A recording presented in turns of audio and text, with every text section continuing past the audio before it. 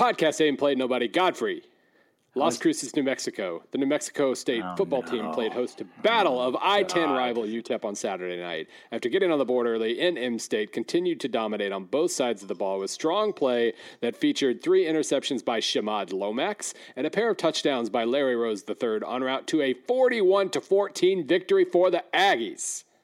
I don't even blame you. I blame the people that encourage you, and they listen to this stupid podcast. Is there anything else you want to say? They are now working on getting Doug Martin a contract extension. That is how quickly this has changed. I feel like we should be thanked for that. I don't know why. We actually, when we posted on Twitter about it last week, somebody, I don't know if he was like a councilman or somebody, but somebody with a bunch of Las Cruces references in his Twitter profile lectured the people of Las Cruces for not being as excited about it as we are. This is Podcast Ain't Played Nobody. It is a bizarre, sometimes inexplicable college football marriage of numbers and words. That's the robot Bill Connolly. He's the inventor of the S&P Plus analytics system. He wrote a bunch of books. You can find them on the old Amazon.com. My name's Stephen Godfrey, and I'm not the only reporter out in the field this week. We are recording this in a time vacuum, a wrinkle. Earth 4. I don't remember what Earth 4 is in DC Comics. Hopefully it's not too bad. We're on an Elseworld, Bill. As we record this, I am watching my favorite sports team play. So this is going to be extremely distracted at best. You are getting a slightly shorter version. You are getting a slightly out-of-date version. And that's because it's really your fault. If you just want to go ahead, I don't know if you want to tell people where you're going this week. I never tell people where I'm at, but I'm going to be in the field this week. I will be at a city that isn't my home for the week working on a project. And then so's Bill Connolly. So our schedules didn't align. And we're going to be in 2 very different parts of the country. And so we are recording. This is the first ever for Podcast Ain't Played Nobody. We're way in advance. It is Sunday. As I look at the clock, it is 1:48 Central Time on Sunday. How's that for you?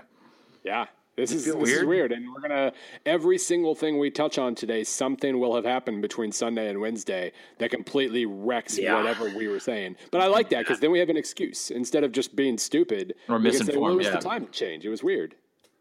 We have a lot of questions. We're going to just try and keep it as normal as possible. I don't know if this will align again this season, so I wouldn't worry too much about it. But here's your fun, weirdo, kind of end of September-ish podcast for kind of a weird end of September, honestly. I'm still, obviously it's Sunday afternoon. I'm still shaking off the previous week before I look at the next one. It was, for the record, we were right. I would say pretty missable in general, but especially, what did you do? Were you tailgating in the 2:30 hour last week, or did you just go? Did you watch games? Because it was so boring. I actually went and did stuff, like volunteered to be a husband and father, which is really just a terrible thing. Weird. Yeah, no, I was tailgating. I was not being a husband and father. It was hot, but you got to power through such things on a Saturday afternoon. And we've set up nicely. There's the people who tailgate next to us started bringing the whole satellite TV setup. So I get to watch parts of the games as they flip back and forth during the tailgate, and that works out pretty well. And then I DVR the rest. So you're at a Missouri tailgate. How much natural interest is there for a TCU Oklahoma State game? Because I find almost as a rule when I'm out in the field, I haven't done it as much this year. I've been doing different kind of projects and stuff, but I go to, I don't know, let's say Kansas State, okay, right? I love the Kansas State people. But if I'm at a Kansas State tailgate before their game and there's a TV set up with a DirecTV, it's probably a Big 12 game, right? Do you find that because Missouri's ex-Big 12 that there's still a natural interest in those teams? I mean, I don't know if it's that or it's just yesterday's SEC game was terrible. But, yeah, we spent a lot of time on TCU OSU That was kind of what I was getting at. Was like... So, I don't know. I'd have to start thinking about it. Well, and think that also, a lot of the times we're tailgating during the 11 o'clock games, which is almost never, there's almost never an SEC game besides the Jefferson Pilot game, which I guess is usually an almost upset for a while. So I should take that back. Yesterday it would have been Tennessee UMass, but, yesterday. This is Wednesday. So Saturday it would have been. Come on, guy. Damn it. I've already screwed that up. Anyway, yes, we flip through a lot of places, a lot of games, and I would say if it's not SEC, I would say there's probably still at least a little bit of natural interest. I hid in my house because, look, I brag sometimes about how great the city of Nashville is. It's a great town. You've been out with me in Nashville before. I'm very happy about where I live. All that stuff. What I'm getting at is that Alabama, absolutely. I mean, it was worse than having like just a bunch of rabid raccoons running through my neighborhood. It's basically the same thing. So we get up on Saturday. Like we get up on Saturday morning. So I have a thing as you're hearing this. I'm doing the project thing that I'm working on. So I didn't go out and do a game, which is fine. But I also thought it never really occurred to me because I'd already did the Vandy game. But I was not going to go cover Alabama. I don't want to stand in a media scrum in that really hot, stinky visitors press room at Old Vanderbilt Stadium and listen to Nick Saban say nothing. I knew it was going to be a dominant Alabama win. I don't know if I would have picked 59-0. I probably would have picked like 35-3. You know, the way he has that tendency sometimes of just like drilling down and then stopping against like schools he respects. Like Meyer does it really well against the service academies, but my God, it wasn't even that. That's fine. You're in a complete different sport than Vanderbilt is right now, but they were like, I went to my kid's soccer practice in the park in our neighborhood, and we're like 2 miles from the stadium. There's like Bama tailgaters getting ready. There's not even a way that you would come into town and stop in that park. I assume they were just lost. I don't know. I went to go pick up food for my wife at 10 o'clock. We were up late with a kid, and we went to go get some takeout because we were tired. And I'm like waiting. There's 4 deep at the bar to pick up takeout, and it's all like 55-year-old Bama bros who are dressed like they're 22-year-old real estate majors. Awful. God. Our one experience with Bama fans in Columbia was the first year, that 2012 year, where A, Missouri was struggling, and B, Alabama was on its way to another national title, and C, there was a lightning storm like 5 minutes into the game, and Alabama was already up 21-0, and the place just everybody just scattered, and only some of them came back. It was a very strange experience all the way around. We got a lot of questions about Kentucky, and I want to kind of laugh about it, but I also, as a sports fan who suffered stunning loss recently, I want to be respectful. How much of this game did you catch? By the way, we should actually let's go ahead and open the show. We had multiple questions come in. What time did Bill leave the Missouri game? Can we turn this into a new segment? Well, the only problem is the stupid schedule, the way it's set up this year. There are only 3 home games left of the 9 weeks remaining in the college football schedule. So we don't have many times left to play this game. But yeah, we can play this game. We played it last week. Let's play it this week. Huh? I said we played it last week. Let's just play it this week. All right. Can we can I guess? Okay. I didn't see the box score, so I don't know exactly when everything happened. I'm going to go 9 minutes, third quarter. Was this Price is Right? Did I go over? With 9 minutes left in the third quarter, I was standing at Tropical Liqueurs to get a drink to take home to my wife. That is the local alcoholic slushes place. Sounds nice. Where they put the drinks in to-go cups and something feels very wrong. But it was a gorgeous night, and so we stayed till halftime. And it was 31-7 at halftime. It was 14-0 7 minutes into the game. Like they just. I will say this. You're not going to hear a Missouri rant this week because Barry Odom already sucked up all that oxygen with his post-game rant on Saturday night, and you should look that up if you haven't. He really kind of tried to create as I think it was Power Mizzou's Gabe DeArmond put it. This was, Gundy. We just talked about the 10-year anniversary of Gundy's "I'm a Man, I'm 40" rant, and how that. Looking back, it was almost kind of a catalyst of sorts. Even though Bobby Reed, the guy he was protecting, hated it, it seemed to kind of galvanize things a little bit. And you can get we all know that if you can get a nice kind of anti-local media thing going, then they don't respect us. They think we're terrible. Blah blah blah. That seems to be pretty effective, and it seemed like maybe this was Odom trying to create that. Now we already know that he's been that Missouri's just been shutting off to the local media more and more through the years, and Odom sped it up considerably. So I don't really know what else he could do in that regard. But it felt like this was him trying to send a message. Gary Pinkel, in his book, his autobiography that just came out, he talked a lot about any explosion he had in front of his players was planned, or any explosion that his players would see was planned. And I think this was a planned thing from Barry. Now, I think it was also, he had a horrible week and a couple of horrible games. And so there was natural frustration in there too, but he's just like, you know what? I decided I want to rant about this. And he kind of had it all sketched out in his head, and then he went to the microphone with it. But no, they showed up. They showed up and they tried, and that's less than you can say about the Purdue game. Auburn just basically forces you to win one-on-ones against them. Clemson was able to. Missouri just couldn't win any one-on-ones, and Auburn eventually trounced them. But we're supposed to feel bad for Kentucky right now. Yes. How much of the Kentucky game did you see? And do we feel like, oh, Kentucky, you did it again? Or was this like, hey, this is actually just a good football team, but they don't know how to like put it all together yet. Excuse. Well, right now, I just want to feel bad for Kentucky.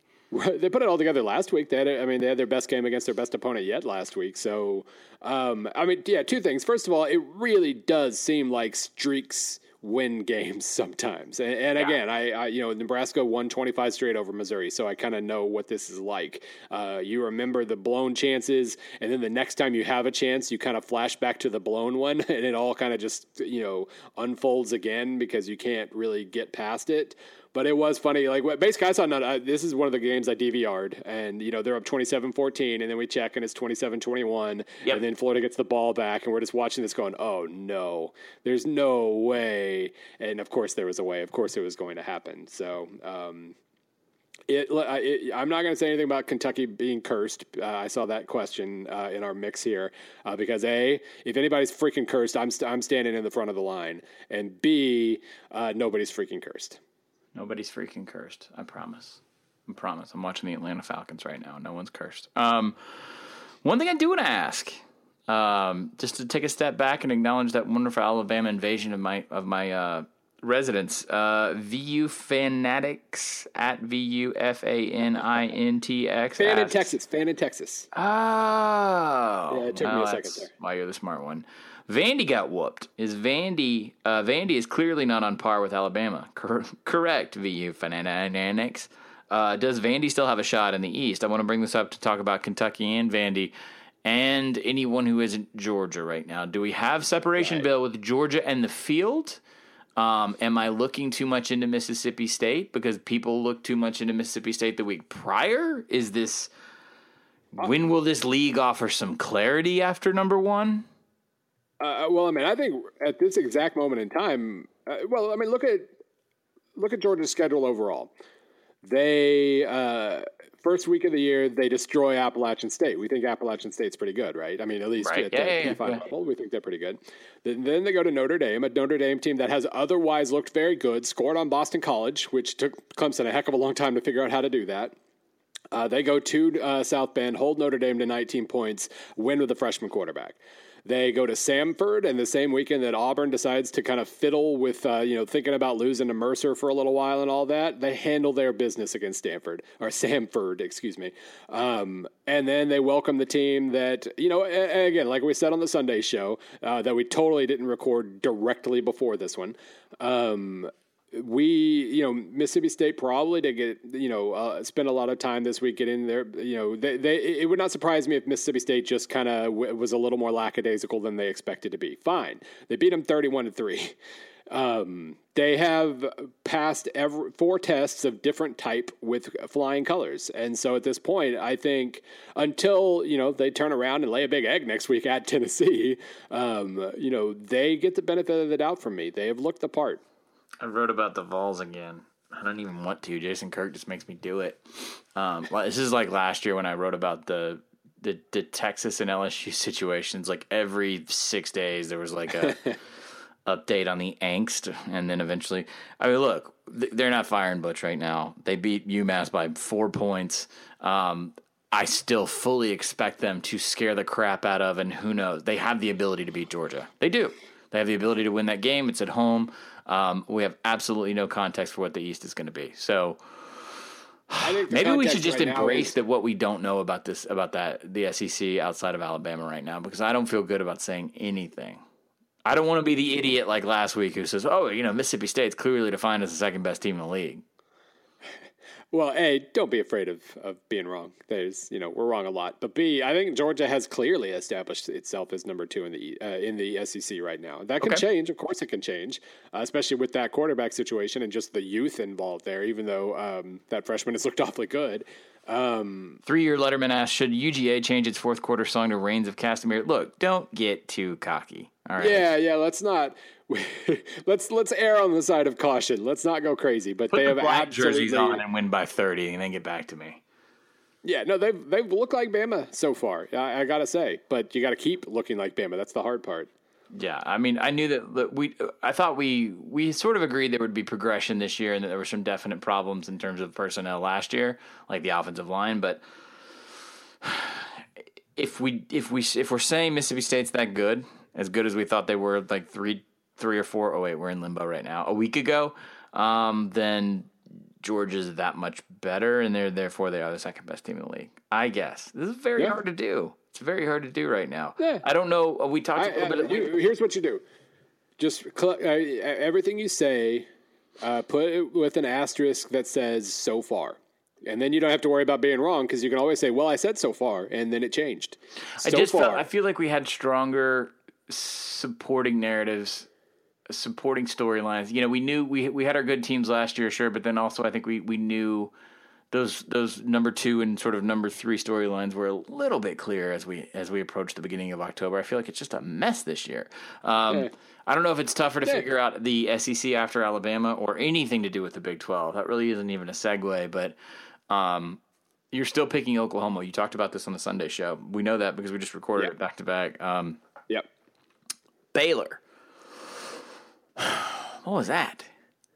What happened? I'm just happy they showed up. I mean, I think that was they had too much talent to be as bad as they were the first 3 weeks of the year, and they finally figured a couple things out. This is with as many freshmen and as many new things that they are introducing at Baylor this year. They're just kind of going to be all over the map, but they still have a little bit of talent. And that quarterback, Zach, 4 games ago, Baylor, let's say 5 games ago for Baylor, it would not have surprised anybody for a Baylor quarterback to throw for 400 or whatever yards, even against Oklahoma. It took them a while. They still don't have a run game, but they figured some things out with the passing game, and they looked a lot closer to their talent level than they had, and good for them. I don't think we need to read anything into it about OU or whatever. I just think Baylor's finally going to start sort of looking like a football team now. Okay, all right. So hang tight on that. Here's a question. Speaking of, while we're in the Big 12, you're making me be patient about everything. I can't be declarative about anything. So, no, be declarative. Just say "so far" at the end. Our friend Kevin at Naive Berserk. I love the framing of this questions. Texas' chance against Iowa State on Thursday. Not Iowa State's chances against Texas. What do you think about Texas's chance against Iowa State on Thursday? All right, to hell with it. Let's just jump in. Let's start there. You ready? Yeah. All right, let's go. Thursday night, it's pretty easy to pick. You got NC Central at Florida A&M on ESPNU at 6:30, and the Texas Longhorns are going to Iowa State. This is a good game. It's a Big 12 game on ESPN. Goes to Thursday night. Boy, the course of college football sure does seem to change when Iowa State plays an underdog on a weeknight. I will never get over Oklahoma State. What do we think of this? I think Iowa State has been plucky. I think that's about the best descriptor I can apply to a team that's not good, but also not nearly as deficient as they were. Yeah, no, they were. What are they ranked in S&P right now? They're 49th. They're pretty good. Nice. They barely lost to Iowa, who just, not to play the transitive game too much, but they just almost beat Penn State. Right. They are a competitive team. They've got a lot more offense than we're used to Iowa State having, maybe a little less defense than we're used to Iowa State having, but that's a fair trade. And they are, Texas is going to have to score. This is going to be kind of the opposite of the USC game, I think, where it was kind of a slog and field position and all that. I'm confident in Iowa State's ability to put some points on the board, unless Texas decides that the defense they played against USC is, that was a jumping off point, and now they're going to do that every week. Hard to tell. I would expect Iowa State to get the scoreboard cranking at least a little bit, and Texas is going to have to keep up, with a freshman quarterback in a road environment or a sophomore quarterback. I'm not sure what their quarterback situation is. It's certainly not creative, but I would probably lean back on turnovers there. You're going to have the home environment. It's probably a game that Texas really doesn't want to play right now, where you're going in on a weeknight to a hostile environment. And remember, we can now kind of faithfully say that the whole Tom Herman underdog rally shtick is real. I mean, I think that had a lot to do with the way that Texas came out against USC, but how do you turn that on in essentially the opposite environment? I don't know if this team's ready to do that yet. So it's highly watchable for all the potential problematic things that could happen in Texas. That's the nicest way to say it. Hey, Friday night's not bad either, my friend. You ready for this? This is just, we complained and we complained and we complained, and then bam, Thursday, Friday, there's kind of some must-see stuff going on. Dartmouth at Penn. You got it. Miami goes to Duke at ESPN, on ESPN. Duke doing extremely well. Good for the Fighting David Cutcliffes, as always. But that's not what I'm talking about. I'm also not talking about a struggling BYU team going to Utah State. It's always fun to watch the train wreck that is Nebraska go into Illinois at FS1, on FS1 at 7. But Southern Cal goes to the Palouse, 9:30 Central. So good luck with that bedtime, folks. This is a game you got to watch. Got to watch it. Got to see how good Washington State is. Got to see if they're for real. Huge road test for USC, right? Everything I just said about Iowa State applies here, except that the football team that is the home team is better.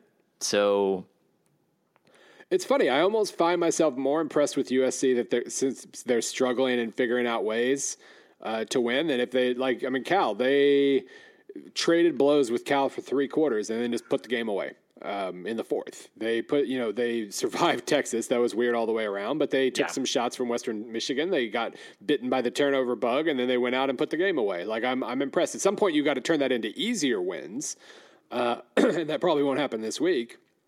But no, I've been impressed with USC, and as we were saying on the Sunday show, even the numbers like Washington State at this point, and the numbers are Washington State haters.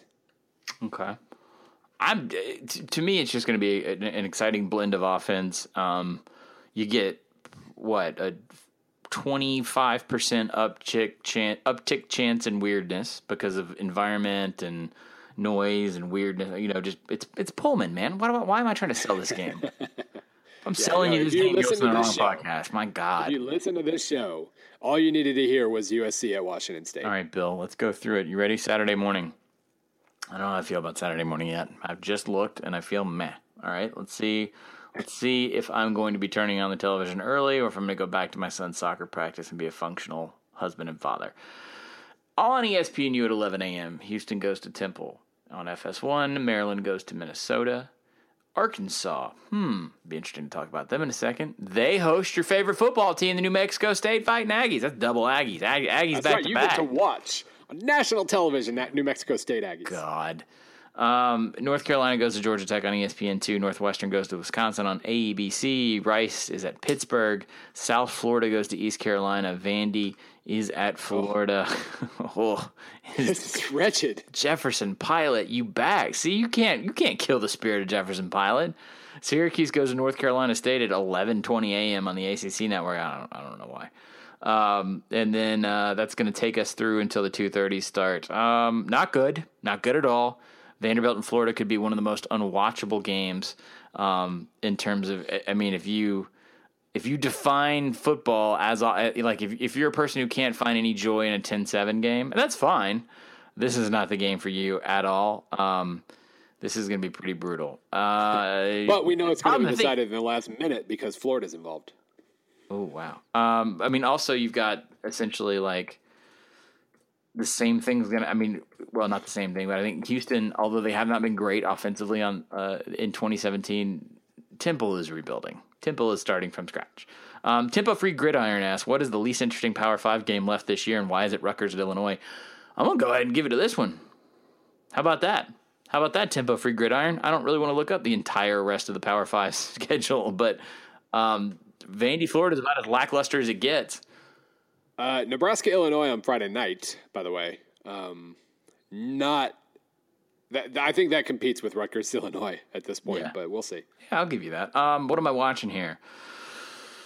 New Mexico State at Arkansas. Fine. Actually, here's my pick. Okay. Is it not New Mexico State at Arkansas? I felt it would be cheating if I picked that one. Okay. And you already have, so I don't have to. Watch Northwestern Wisconsin to see how good Wisconsin is. Because so far, after basically taking about the first 15, 20 minutes off against Utah State to start the year, they've been pretty much bulletproof. And so, see what Northwestern can do. I think Northwestern's better than they were when they got thumped by Duke. And they should be able to compete for a little while. Wisconsin is a legitimate top 5 team per S&P Plus. And if you don't believe that, then at least believe top 10. They are a legitimate team, and they have a legitimately easy schedule. And so there's still a very good chance we're talking about them in playoff terms come November. Okay. All right. You could have just said New Mexico State at Arkansas. All right, fine. New Mexico State, Arkansas. Arkansas, I don't know. We wrote about it last week during the game. My thing is, if you're an Arkansas fan right now, how and you want to keep Bielema or you want to support Bielema, how are you showing a sign of progress?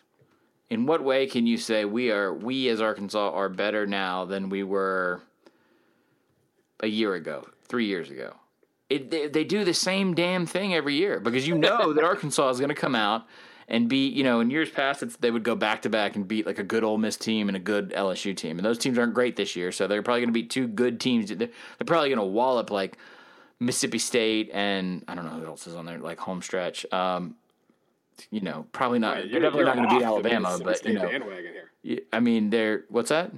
You are off the Mississippi State bandwagon. No, I'm saying Mississippi State's a good team. I'm saying that that's what Arkansas does, though, is that they lose that FBS non-conference game. Like they beat Texas Tech last year, but they lost before that. They take L's early. They'll start the season 2-4. They lose to Texas A&M in overtime almost every single year in Dallas, right? 3 out of the last 4 years. Bielema has yet to beat someone or A&M since he got to Fayetteville. And then they make a run down the stretch. So I'm saying they'll beat a good team like Mississippi State, or they'll beat a good team like whoever else. And then everyone will get super fired up. They'll probably beat your Missouri Tigers, sorry. And then everyone's jazzed up about the future going into like the Music City Bowl. And the same thing's going to happen next year. He's got a buyout from hell. Jeff Long, the AD, loves him because he's kept the program clean by Bobby Petrino standards. I don't know what changes here. I'm not trying to cast no hot take. This is the most static program in the Power 5 right now. Yeah, they were 7-6 and 8-5 and 7-6, and there's they're 1-2. There's still a pretty decent chance at going 8-5 or 7-6 this year. Yeah. Which, I mean, look, in the SEC West, that's not a bad existence. No. If you're not cheating, you ain't cheating, and you're still managing to be steadily solid. There are worse fates in the world, and I kind of like. But that's not the fate that they want in Fayetteville. Well, no, but I like. So. We talked a little bit about this in Slack, in our work Slack last week, and I've been kind of formulating some thoughts on it. Like the whole escape from Glenn Mason territory thing. I was talking about Glenn Mason territory where, a coach raises the bar, or at least kind of clear, either however you want to put it. Either he raises the bar or he just puts a pretty good product on the field, but it doesn't ever really get better. And so you freak out and you fire him, and then you go 3-9 for the next decade. Mm-hmm. So many teams have freaked out and fired pretty good coaches for being pretty good, but not good enough. Yeah. And right now, if Georgia does manage to break through under Kirby Smart, they'll be like the first one ever to actually succeed at what they were attempting to do when firing a pretty good coach. And so I like the thought of, not firing him, but figuring out how, like, as an athletic director, and I'm not a Jeff Long fan, but if, like, the thought of trying to figure out how to help your pretty good coach become good, I think that's more likely to lead to success than saying 8-5 is not good enough. We want another coach. You can't show any problems that are systemic. You can't show anything that's going to fundamentally undermine the health or the future of the program either. No, I mean, part of the problem. What do you fire him for? The same thing you fired Mark Richt for. Yeah, just not winning, not continuing to improve, not ever, whatever impossibly high bar we set at these programs for not clearing that bar, for clearing a bunch of other bars, but not that one. Yep. No, like, he's lost a lot of assistants. Some of them under weird circumstances. Some went to other schools. Kirby Smart kind of screwed him by taking his offensive line coach a while back, and. He's done everything well at least a few times at either Wisconsin or Arkansas. And so figuring out what's going wrong, diving deep into the data. Hey, Jeff, you can call me. We can talk about that if you want. Send him a bill. That's right. Oh, don't worry. Invoice. And just figuring out, like, where like, working with your coach to figure things out. I think that would be a lovely solution instead of just freaking out and firing somebody. I totally agree, because giving him that buyout, you don't have a choice. I like Burt. I like it. I like what they do. I do think they're way too predictable on offense, but I say that, and they're whipping the ball down the field against Texas A&M. Yeah. It's well, and their other loss was to TCU, who we've established might be really, really damn good. And it was a tight game until the end, when TCU is kind of just a knockout blow combination instead of one shot. They got a couple touchdowns at the end. I'm not holding TCU against Bielema 2017 or year 5 or any of that crap. I am saying you got to beat a bad A&M team. A bad A&M team that should not be able to drive on you quite like that, given the struggles they've had. Bill, let's go to 2:30. Guess what? I think maybe I'll skip the morning. I don't know. We'll see. I say that. I don't want to ever skip anything. Yeah. 2:30. ESPN2, Baylor goes to Kansas State. 2:30. I won't do that every time. ABC, Florida State, Wake Forest is the ABC game. That's where the state of this country's at, folks. Georgia's at Tennessee on CBS. Indiana, wow, sleeper game. Indiana goes to Penn State. I think that's going to be great. Louisville hosts Murray State. Navy goes to Tulsa on ESPNU. Over on the old CBS Sports Network, a institution I've always loved, admired, and respected. Now that it's on PlayStation View, UTEP goes to Army. Army's at 500. Stanford, they won last week. No one talked about it, as so goes the Pac-12. They host Arizona State, who, by the way, upset Oregon, and nobody's talking about that. Kentucky hosts Eastern Michigan. You're going to be fine, Wildcats. 3 o'clock, SEC Network. Iowa goes to Michigan State. No, thank you. On Fox, UConn goes to SMU on ESPN News. Why the hell did you sign that agreement, AAC? Notre Dame, they're on national television because they're playing Miami of Ohio. I'm not going to talk about that. And then I'll stop it. Let me do one more and include it in the... Actually, no, 5 o'clock is the evening. All right, we'll stop there. I'm going to be watching Georgia, Tennessee, and I'm going to have the second screen going on Indiana, Penn State. This is probably the most, like, straight ahead that I've seen in a while. That's what I'm going to be watching. I am going to be figuring out how to watch Indiana, Penn State, because you know how a few weeks ago I mentioned that I didn't have ESPNU? Yeah. One thing I had not noticed in the 8 months of having this cable deal, I don't have BTN either. Folks, right now, get up in them DMs. Yeah. Get up in them. Get up. Are your DMs open? Bill, are your DMs open? I don't know. Open them DMs, baby. Okay. At me if I have not opened the DMs. And then he'll DM you, and someone in the PAPN collective will probably help you out on BTN to go. It's the funnest game of the slot is Indiana Penn State. The interesting one to me, obviously, now we're to dovetail. I don't want to say I'm interested in anybody, because every time I say that on this show, Oklahoma State loses, Auburn loses, Stanford loses. I'm leaving one out. I've cursed 4 teams so far, and I just left one out. Well, because you cursed them. You don't want remember to mention them anymore. I don't remember. Interested in Georgia. I think maybe. See, I said that last week, and they rolled. So now, again, we're going to see who the real curse is here. I am deaf. Georgia is, we think, possibly the second best team in the SEC. So let's find out. Where is the floor for Tennessee? Where's the floor? Yeah. If you look at the Florida loss as what it truly was, which was bad coverage on a crazy play that defined the entire game. And a bunch of blown scoring opportunities. Now, I was going to say the goal line drive, goal to go, not getting any point. Yeah, okay, I get it. But just let's all take a step back from the Florida game. Let's find out where the floor is for the Tennessee Volunteers this year. They have no quarterback stability right now. They don't particularly look good doing any one thing on offense. So Georgia sure looked good stopping Mississippi State's run game. Maybe Mississippi State isn't as multidimensional as we thought, which then transitive. We start talking about LSU again. We'll do that in a second. Okay. Okay. All right. So are you voting Indiana Penn State? Yes. Yeah. That's, I think in terms of national title implications and everything, that's the most important game of this bunch. And then you add on top of that the pure entertainment value of it. That's a hell of a game. Yeah, I'm going to agree with you. Okay, Bill, 5 o'clock. That's where things really start to get interesting now. 5 o'clock, Mississippi State at Auburn on ESPN. Very interesting. I hate to be this much of an SEC homer on what I find interesting, but super, super interested in that game. Air Force. Who are you screwing? Are you screwing Mississippi State or Auburn by saying you're interested in? No, because it doesn't work. I don't think it works that way. Okay. I don't think it works that way. I'm just interested to see, like, both of these teams seem like fatally flawed, but also have the potential. They have enough firepower to like burn your house down. I mean, what do you do when you put two of them together? Well, and look, I saw the good Auburn last night, and obviously part of that was the help they were getting and looking good. But Auburn this year, this is the way I was putting it when I was writing about the game last week at Rockham. Gus Malzahn used to figure out how to create little, use motion, use this and that, and create little unstoppable 3-on-2 or 2-on-1 situations. And it seems like everybody's kind of adjusted how they look at Auburn, and they don't really get that anymore. Right. But they still have a lot of really good players who can win one-on-ones. And here's where we're talking about a quote unquote fatally flawed Auburn team. That is kind of the perception and everything else. They lost by 8 to Clemson. That's their loss. In the Mercer game, they fumbled 5 times, which I do not recommend. They also lost 4 of them. If they lose 2 of the 5, they win by 30 points or something, and we're not talking about that anymore, or 25 points, or whatever it ends up being. They handled their business against Mercer other than fumbling 5 times, which is quite the caveat, I realize. That'll happen when you play the Bears.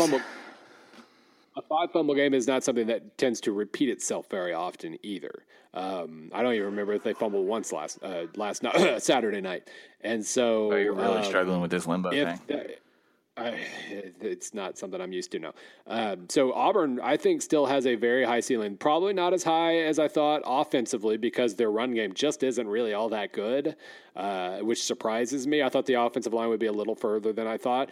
Everything else is as far or further along than I expected. Jarrett Stidham's still really good when he's not getting hit 50 times a game. And Missouri certainly didn't come close to hitting him that many times yesterday.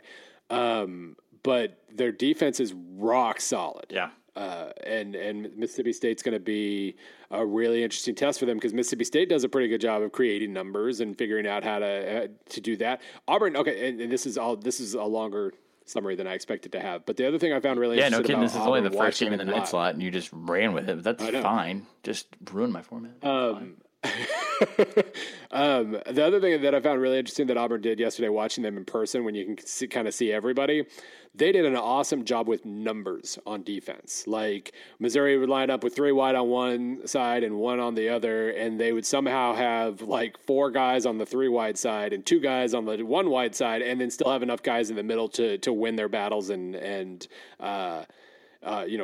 slow Missouri down and swarm and tackle and all that, because they have a lot of talent and speed. Yeah. Mississippi State is really going to test that. They're going to try to figure out little numbers advantages to create, and I think Auburn, if they stand up to that, then I think Auburn wins this game. I'm not going to say handily, but wins this game. Also, we are recording in a vacuum, as we've mentioned 3,000 times now. Fitz got beat up by Georgia. So that may be something to watch for, too. All right, let's move into 6 o'clock. Let's just let that 5 o'clock game live in its own zone. I don't know. Yeah, that's the 5 o'clock game to watch. Yeah. Yes. 6 o'clock, CBS Sports Network. Air Force goes to New Mexico. Really good game on ESPN2. Memphis, fresh off of UCLA at UCF. This is a rescheduled game. UCF, fresh off of beating Maryland. That's on ESPN2. Probably the 2 best teams in the league. I don't know about Navy. Yeah, you feel good about saying they're that? up there. Yeah. Yeah. Troy goes to LSU on ESPNU. Very. Oh, USF. Oh, my bad. Yeah, nope, you're totally right. Sorry. It's just that deep a conference. What can we say? Ohio State is at Rutgers on 6:30 on BTN. South Carolina goes to A&M on the SEC network. Not an anxiety game for obvious reasons, as in, by the way, I'm just watching a Falcons score a touchdown. Sorry. Not an anxiety game, obviously. Will Muschamp is still building his future in Columbia, but Kevin Sutherland, you need to win that one too. Clemson at VTech. That's good. There's going to be some inner Sandman. There's going to be some fun defensive things. Probably special teams is going to affect that. Can't wait, ABC. Sorry, I got to get through this before I can even talk about how excited I am. Okie State goes to Texas Tech. Boise. That's on Fox. Washington goes to Oregon State. That will be not many of those things that I just talked about. 7 p.m. on Pac-12 networks. 8 o'clock. Ole Miss goes to Alabama. This is the first time I realized that. So shows how much of a homer I am. That'll be a procedural murder. Skip, and we'll stop there before you get drunk. Troy at LSU, right off the bat. Troy at LSU. Yeah, that game has lost a little bit of luster for me just because of LSU, and then also Troy kind of not being amazing, almost trying to lose to Akron. Yeah, I'm going to be honest. We held, because we had so much week one content, we held our Neil Brown profile that I did in August, and I'm running it this week. But I've been really, I mean, I can say this, like, it's not offensive to anybody, or like Troy's been great to work with.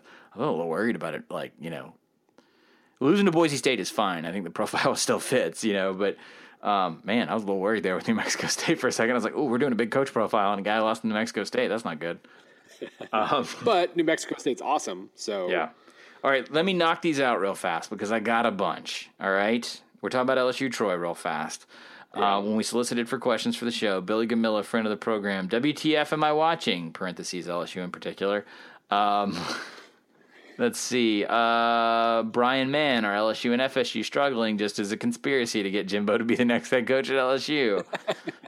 Meech, at Meech, BVB, hot take if Jimbo doesn't do so well this year and LSU keeps tanking, Jimbo to LSU. Okay. Jesus. All right.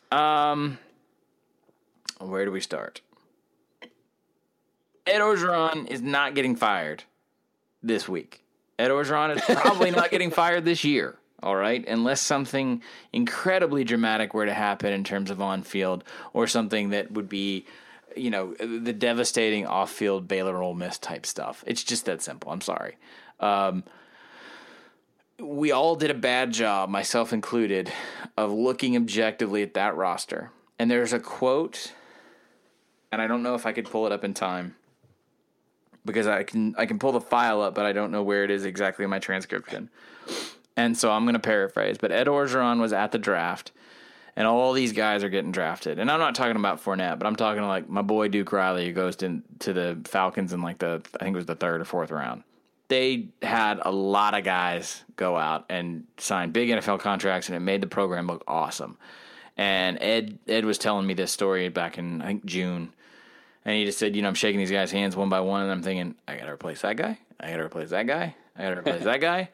And the expectation level is that you plug and play, even though that they feel like they are recruiting in a different, more effective way now after Miles than some of those classes that had waned a little bit, in Orgeron's opinion, in the later years. Now, the Advocate in Baton Rouge has a really good story about replacing some of these guys that ran on Sunday. I think you can check that out if you don't follow Ross Dellinger and you have any interest in the SEC or LSU. You should. He's a really, really, really good beat reporter.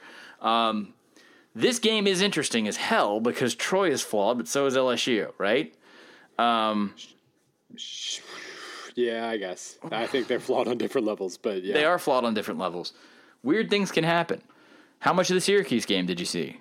LSU has some problems now. Well, okay. Let me stop there for a second. Okay. LSU was bad for about 15 minutes against Syracuse. Okay.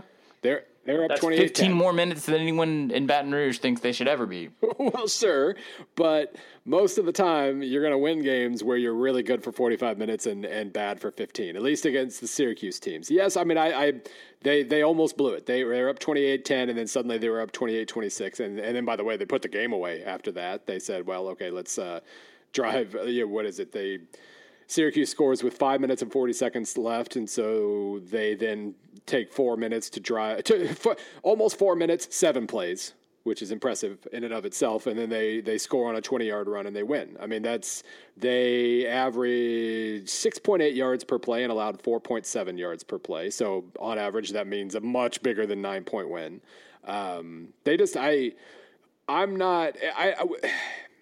Sometimes your eyes lie to you. Let's put it that way. Okay. Sometimes we see what the bad a team is capable of, and we latch onto that, and we forget the good plays of a given game.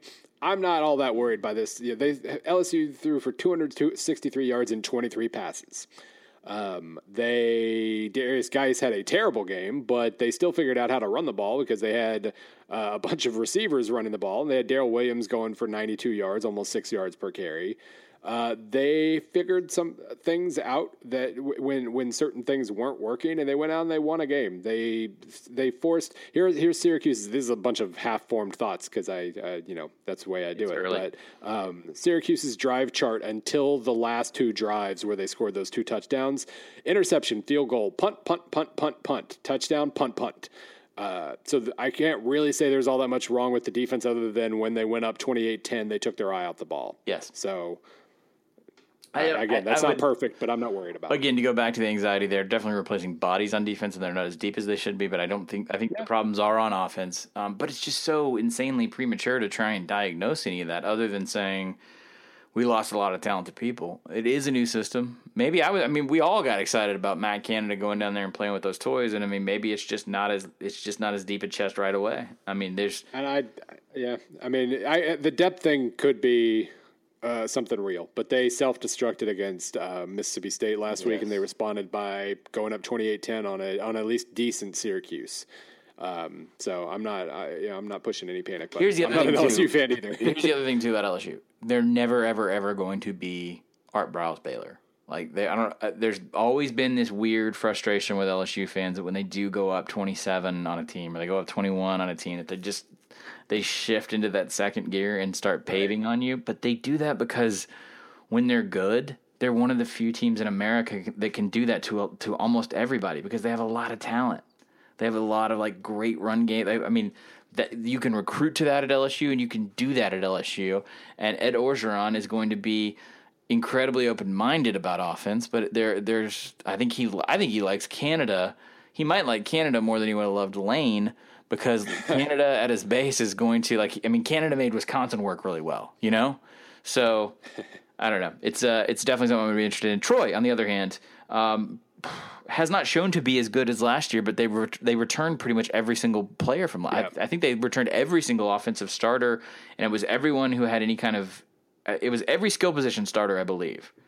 So I don't know. They just haven't. They've definitely not looked as good on defense. Yeah. They just haven't put it all together yet. They still might, and they are still 3-1. So, and they lost to Boise State by 11. Mm-hmm. They handled Alabama State fine. They did mess around with New Mexico State and Akron, and they'll probably get pushed around by LSU eventually, at least. But after that, South Alabama, Georgia State, Georgia Southern, Idaho, Coastal Carolina, Texas Tech. Yeah, they start grinding. They're likely to be 9-2 when they play Arkansas State. Okay, that way. Bill, Clemson, Virginia Tech. Yeah, go baby, go. Oh, by the way, my pick for that early part, the 6:00, Memphis UCF. Watch that freaking game because UCF. Hang on, but we're not done. We're not done with the other thing. I picked Troy LSU. I wanted to audit you on Clemson v Tech. Look, sometimes the A-lister is the A-lister, right? It is a good action film. It's gonna be fun. Are you gonna tell me I'm kind of tempted to go against the PAP and ethic here and just say, yeah, Clemson v Tech is the game to watch. Memphis UCF's great. DVR that. Watch the first hour of Memphis UCF and then DVR. Yeah, what do you get? You got an hour plus. It's the ABC game, so you're going to get a bunch of junk pregame. So right. I bet you get an hour and 10, hour and 12, something like that. Yeah, so. That's like a full quarter. Yeah. Okay. All right. That's fine. Clemson Virginia Tech. It's going to be a good game. Yeah. Excited. Yeah. Good job, ABC. Yeah. I talked to somebody associated with Virginia Tech over the summer briefly, and he said one of the things that they think they're doing a really good job of at Virginia Tech as compared to other schools is the conditioning part. Okay. And if you think back to last year's Clemson game, He said basically you could tell with about between 10 and 20 minutes left, about around the time that Virginia Tech started making a late comeback and thinking about, screwing up Clemson's national title plans. Clemson was, hands on knees. Clemson was gassed. Clemson was making a lot more substitutions because they were gassed, and Virginia Tech was just getting started. I think that's what they've kind of adopted as their thing is, we are 60 minutes here, and there's always a chance that they just can't score because Clemson and Virginia Tech has a very good freshman quarterback, but a freshman quarterback.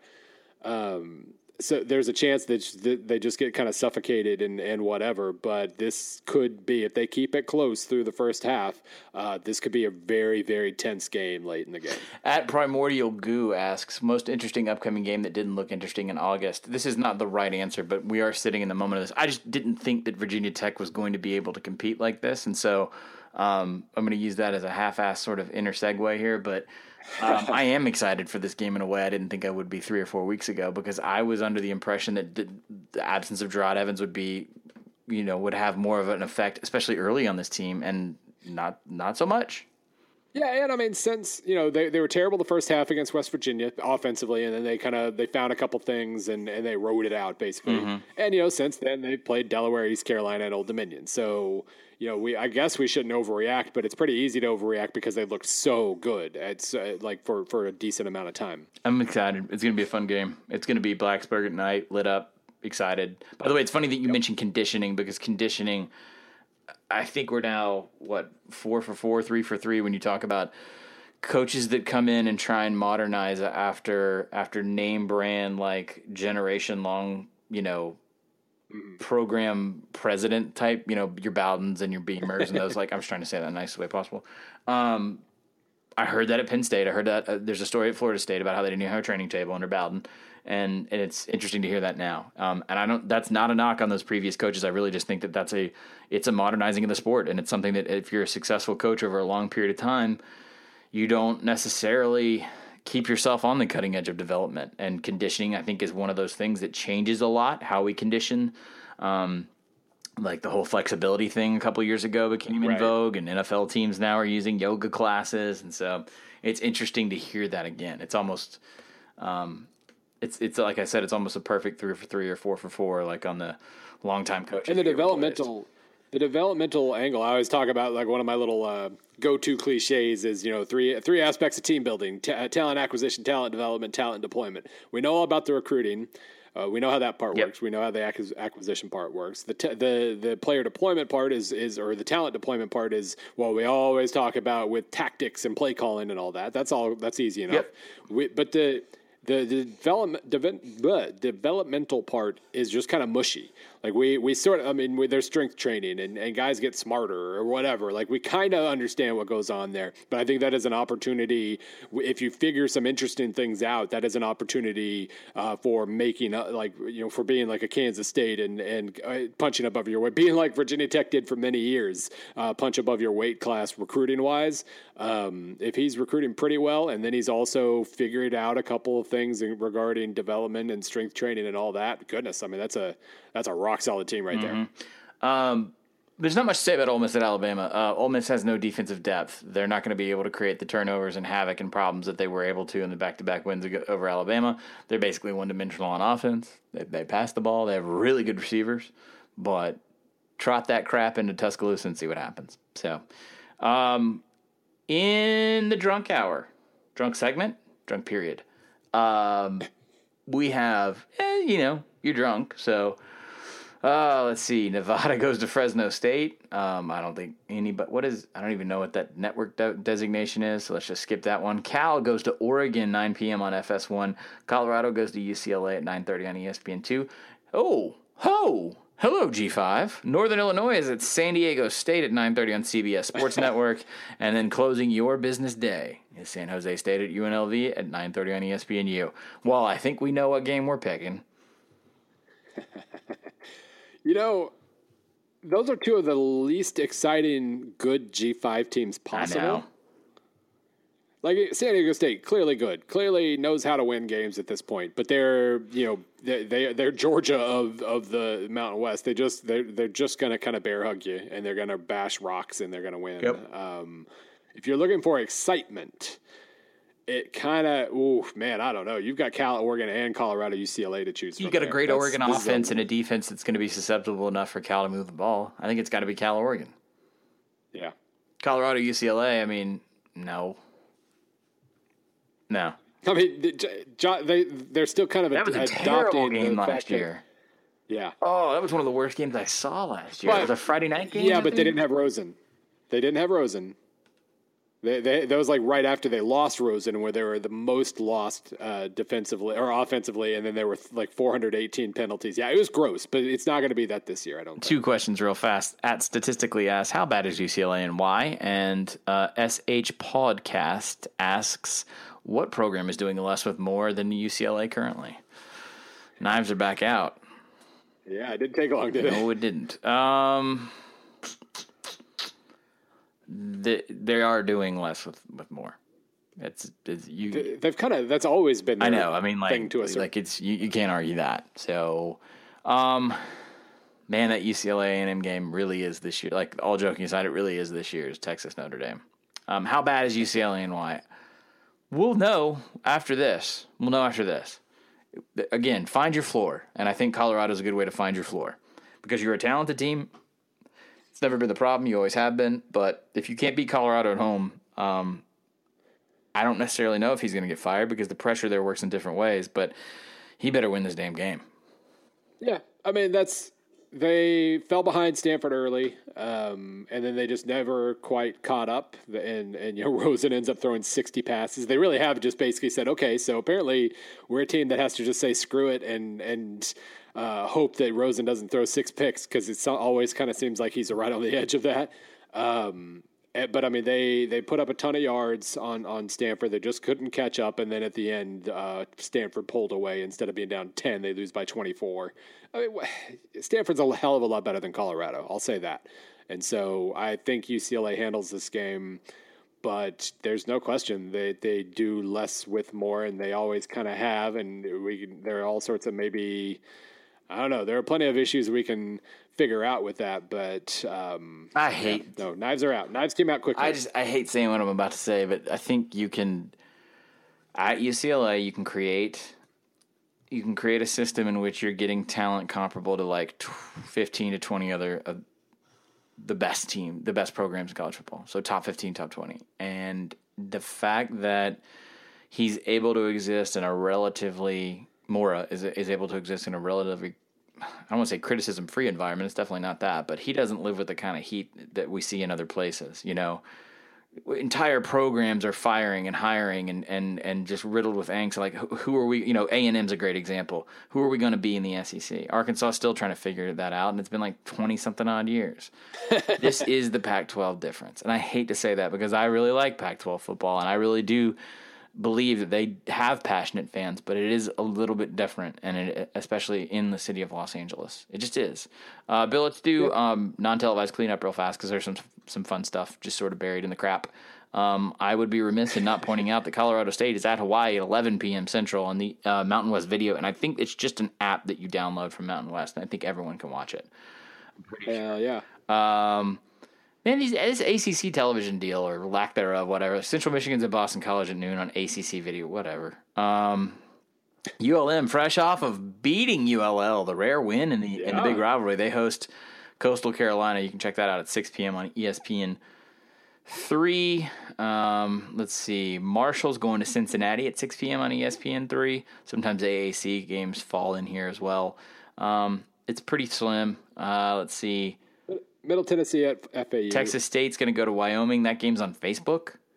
I don't know. I don't know how you do that. I really don't. I don't know if that's something that just shows up in your browser or what. That pretty much does it here. South Alabama, Louisiana Tech. Yeah. Okay. What kind of potential do we have here? Is this going to be another surprise week? I think it's just going to be kind of a mixture of good week, and then if you see a surprise, it's going to be earlier in the day.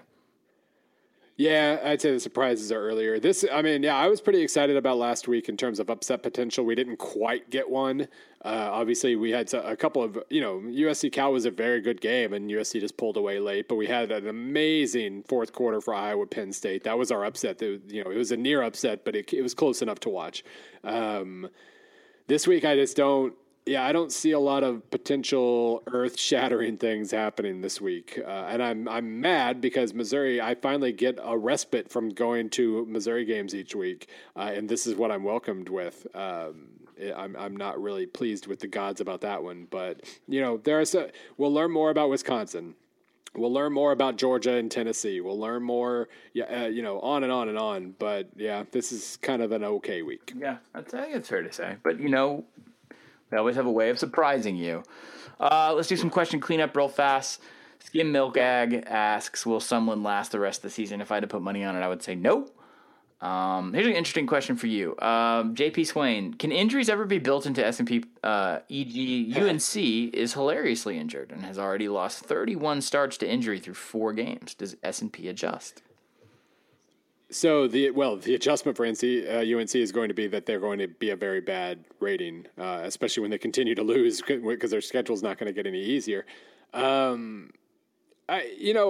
the problem is that for me to be able to bake injuries into the cake, so to speak, I need a very, very accurate collection of injury information.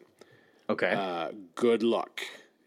Putting that together with college football. There are a couple good sources out there. There's actually one I'm gonna name drop them right now because they're good. Wait, name dropping is like. But you could never do that, Bill, because you would have to have what you would believe to be I don't say an equal amount or like a fit.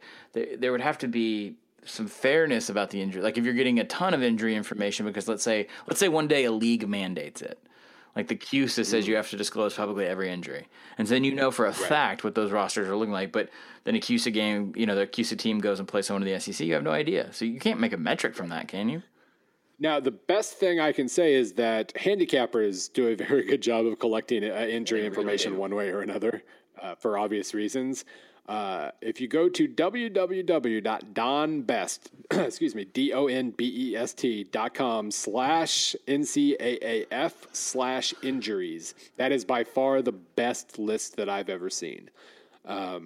So there is that, but you'd still need a good way to collect it and figure out who missed what game and why and all that. And if I had that, it'd be great, but I'm never going to have it. I'm never going to. For what it's worth, when I embed with teams, fans always ask me, or readers, like fans of the team, or just readers will always ask, like, what about did you see their playbook? And I'm like, yeah, I saw plays in their playbook. I saw them break down stuff. I know what their terminology is. I couldn't spit it back out to you, because it's like a complete foreign language immersion, and I'm there for like probably 4 days of meetings. It's like I don't know what the hell I'm saying.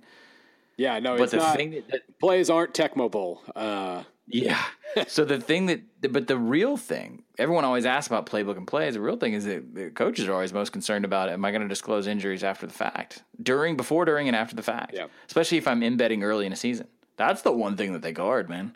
And it'll literally be something as simple as a kid walks into a position group meeting.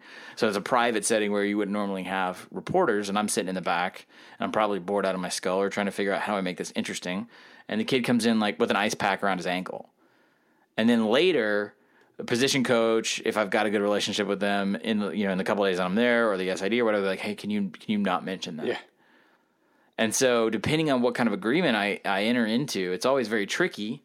Because to me, it's not an ethics issue of like, well, I'm a reporter, I should report that. No, but I'm also getting access, like I'm getting conditional access, and so it's a tough line to draw. But if I say up front a football related injury, now if the guy beat up his girlfriend and he's getting bailed out of jail, I'd report that, But if the guy tweaked his ankle one day in practice, and I'm embedded, and they say, hey, we don't want those disclosed, I won't do it because I can't. Right. It's just funny to me, like that's the real thing that everyone's terrified. It has nothing to do with like they're gonna steal our call. Nope. It is all injuries. That's why I don't think you'll ever be able to compensate and create a metric, because you're never gonna get accurate information unless you have some sort of independent body that's assigned to every single school and they do like weekly medical exams. Right. You're never going to do that. So I don't think it'll ever happen. We're going to rapid fire we got like, 5 minutes left here? Yep, 5 minutes. Okay. We're going to rapid fire some questions out, and before Godfrey has to hop on a plane, and then in like 12 hours or 24 hours, I hop on a plane.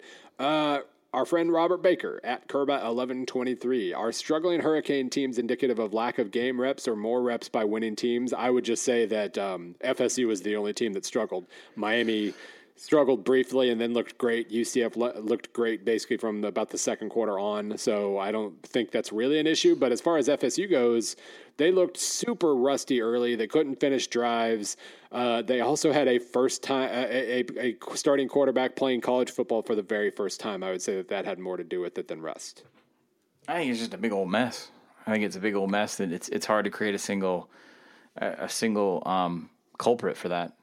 I mean, Florida State lost their quarterback.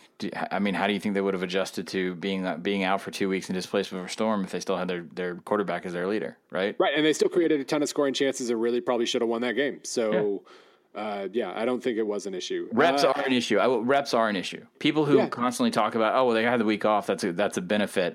I mean, NFL people swear that it's not.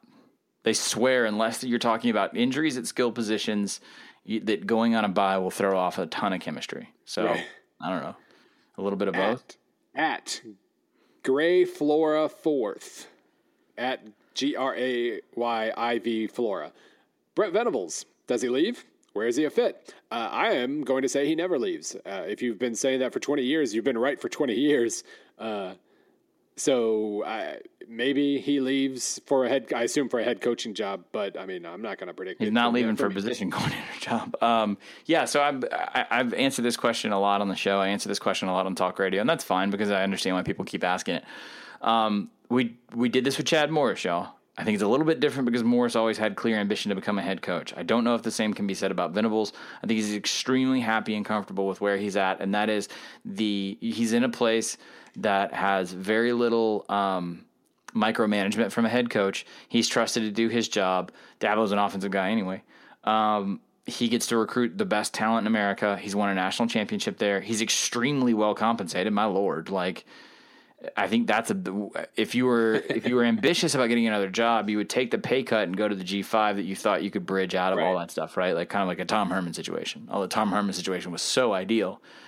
I don't know. It doesn't matter. I don't know if the money thing's an issue or not. I mean, everyone just pegs him to K-State. I don't necessarily think that works. I mean, some coaches can be elite and amazing and the best minds in their field, and they just don't want to be anything more than a coordinator, and that's okay. Bud Foster. Yeah. Matthew Kinnerly at MattK_FS. He's a Fresno State guy. What is your sense of Boise State's season so far? Were the expectations too high, or have they actually disappointed? They can't run the ball. And that's very disappointing. I did not expect that. Defense confused me. I was actually pretty impressed with what they did against New Mexico, and the Washington State game really wasn't all that bad. But they gave, be it because of either Virginia or Boise State, they gave up a lot more to Virginia than I anticipated. They needed their defense to step up. The offense took a while to get going, and then once the offense figured a couple things out, the defense fell apart. And so, at this point, San Diego State, you have to be more impressed with them in the Mountain West. I still really like Colorado State, and they're pretty mortal this year. And we'll see it's not like Brian Harson's in trouble or anything, but we'll see what that means because they have not stood out at all so far. Virginia looked good. We say that? Yeah. Virginia looked good. All right, Bill. That was our weird, recorded early, strange, pre-done podcast. Happy Wednesday. Did it feel strange to you? It felt very strange to me. Indeed. All right. We will we'll see you guys probably on the normal schedule again Sunday night for the recap show. Yes, I am back, and I have I'm not traveling anytime soon, so we're good. All right. See you guys next week. Yep.